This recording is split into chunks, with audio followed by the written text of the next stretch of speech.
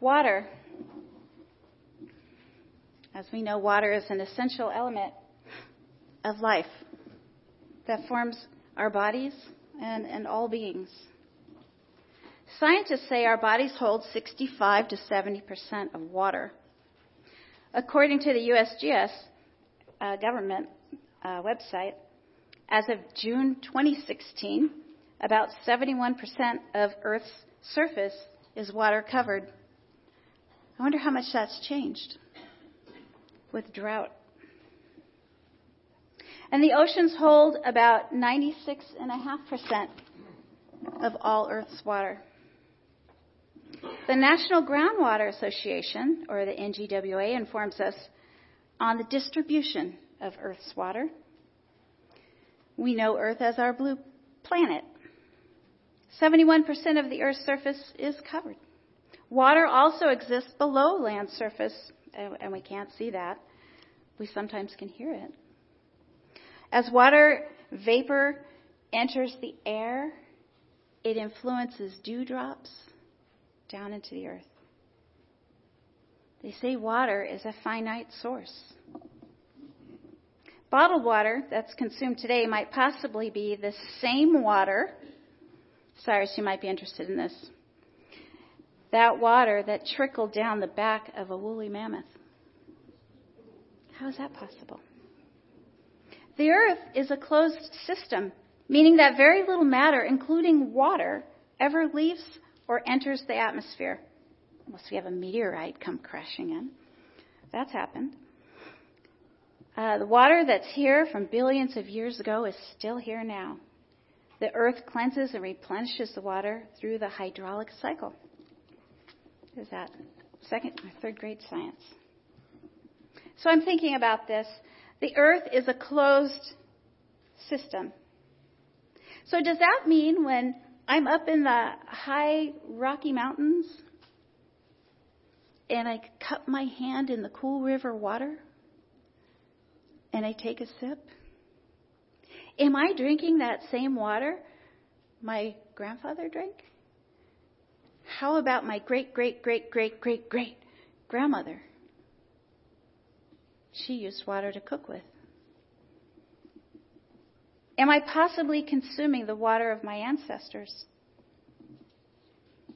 I know Cyrus wants that water that trickled down the back of the woolly mammoth. That's for sure. Water's been used as a sacrament with rituals and traditions in most religions. Christians believe baptism is a symbol of liberation from the oppression of sin and that separates them from their God.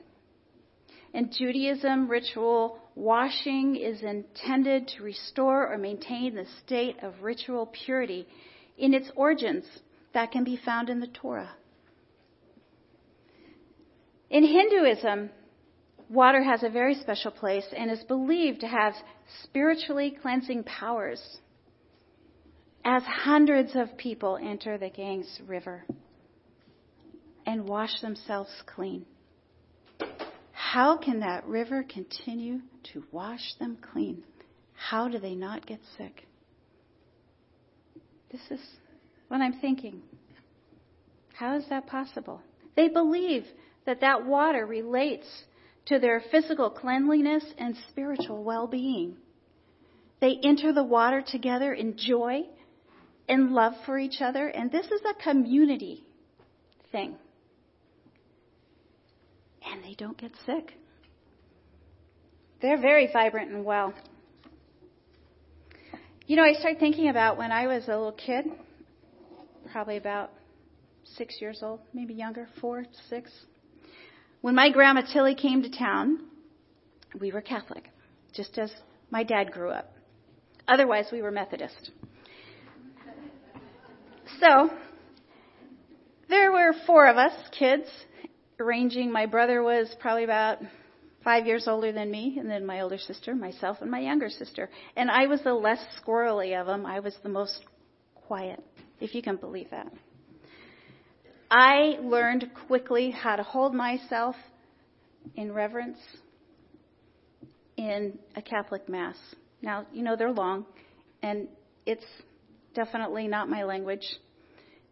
But I learned to understand what the priest was saying just through his radiance, his being. Well, when we arrived at the church, it was not that far from my house. We could walk there. And it's been there since I was born, and it's still there. You come in the foyer, and recessed in the wall is a bowl of water. And my grandma came like, hurry up, come on, let's get there, right? Drag me along. She's very sweet. But when it came to getting her seat in Mass, that was very important. So, come on, kid. Until we stood before that bowl of water, something came over her, which changed her whole attitude and intention.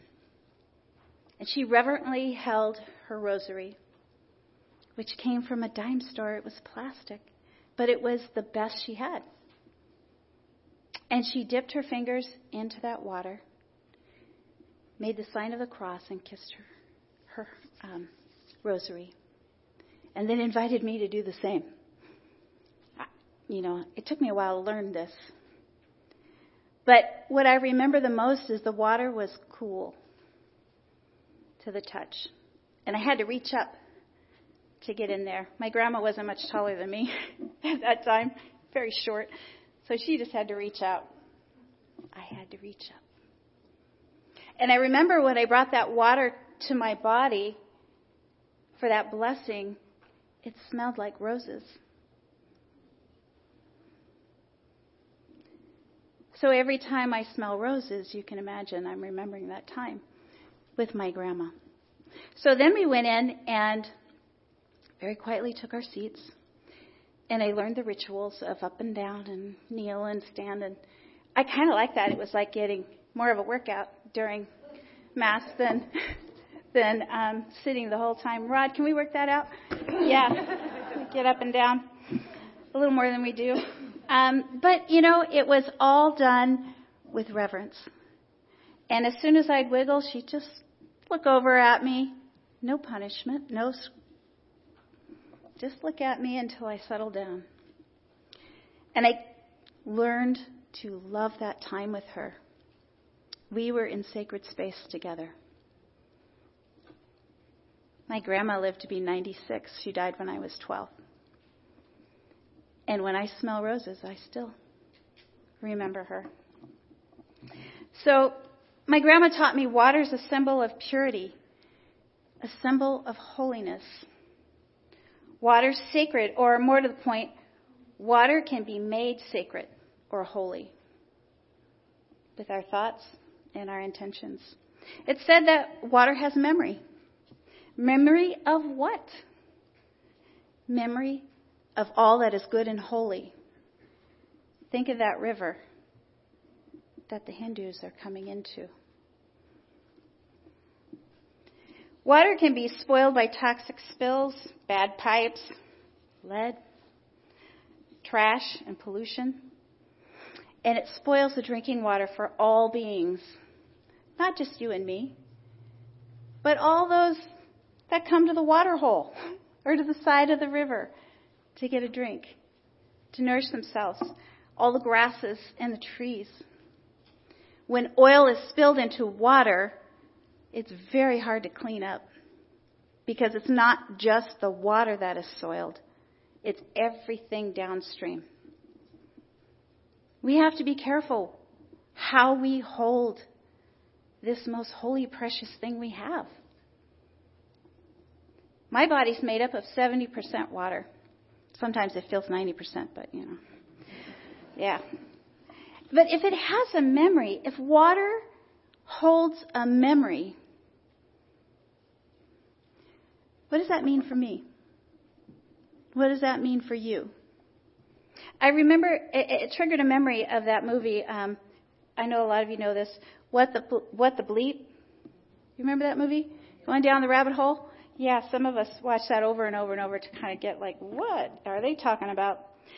That movie introduced Dr. Masaru Emoto. Dr. Emoto was a water researcher from Japan, known not only for his contributions to the movie, What the Bleep, but he was a scientist, and he wanted to know more about the relationship with water.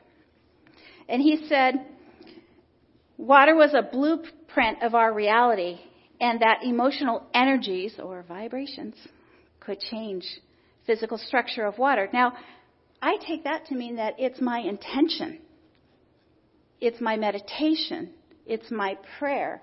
It's my thought, my intention as to how I'm affecting water or anything around me. So he did this experiment that we did here. He gathered water from a place, maybe his kitchen sink or a river, and he took it and put it in the freezer. And that jar was labeled before. And he had another jar of the same water that he labeled love. And kept repeating that to that jar of water or projecting that intention. And after some time, a week or a month, close that water up and put it in the freezer. And then, after that water was good and frozen, he took some sections out of each and looked into a microscope. If you haven't seen those pictures, I have them. You can see them during the social hour. Water that came from the river had some crystals, but not well formed or vibrant or bright, maybe a little dull. The water that was held in love was sparkling like the most beautiful snowflake you've ever seen. Gorgeous with crystals. How did that happen? So he went on to experiment over and over and over. Put a jar here that says hate on it and a jar here that says love on it and put them in two different places. And scream at this one and love this one. And then freeze them and see what happens. And then he had people all over the country experimenting with that. And then he had people join hands and stand around ponds and rivers and pray and send their intention. Wow, what happened with that? Cool things. Check the book out. So that's interesting. I started thinking about if I were to get up every day and think about I hate myself, I'm ugly. I don't like being here. I don't belong here. I hate my job. Blah, blah, blah, blah, blah. You know, that whole rut that we sometimes get into. What does that do to my interior? My chemistry of my body? If I get stuck in that mindset, I'm not going to be very healthy. And it doesn't show immediately physically. But it sure does emotionally and spiritually. Just ask my kids. When mom's happy, everybody's happy. When mom's not happy, go. Go do your own laundry. And so, in that place, and thinking about that, I wondered, do we have that much control over our own health and destiny? If I got up every day and said, thank you, I'm grateful, I love myself, I love my family. Oh, here's my dog, love my dog. And then I go out into the world, come in here this morning and smile at you and share that love that I woke up with, that gratitude that I was feeling for another day to breathe. I just lost a friend. She doesn't have that day. And I do.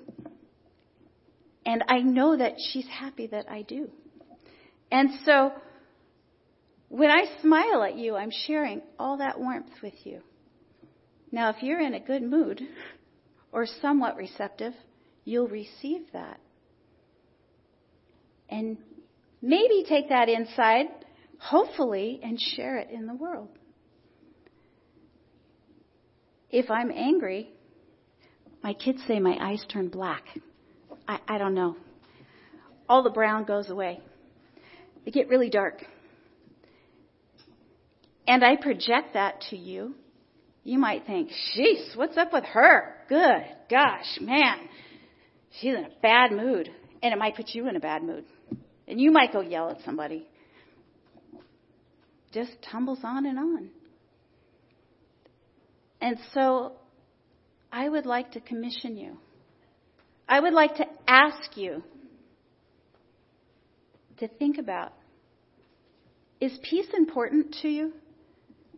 Do you have that forward vision that you set the destiny of your world, the core you? So if that's true, then I claim peace begins with me. And peace begins with you. And so, together, we can do a lot of good in this world. We can project some beautiful things. And that's what I love about this particular community, is that we come together for forward vision, but we never forget where we came from. We never stop looking into the past to think about, what can I do better? What questions did I have? Are they answered? If they're not, where do I find the answer? Where do I find peace? I can tell you I find peace in my backyard with my dogs. I hope you have peace too. Thank you.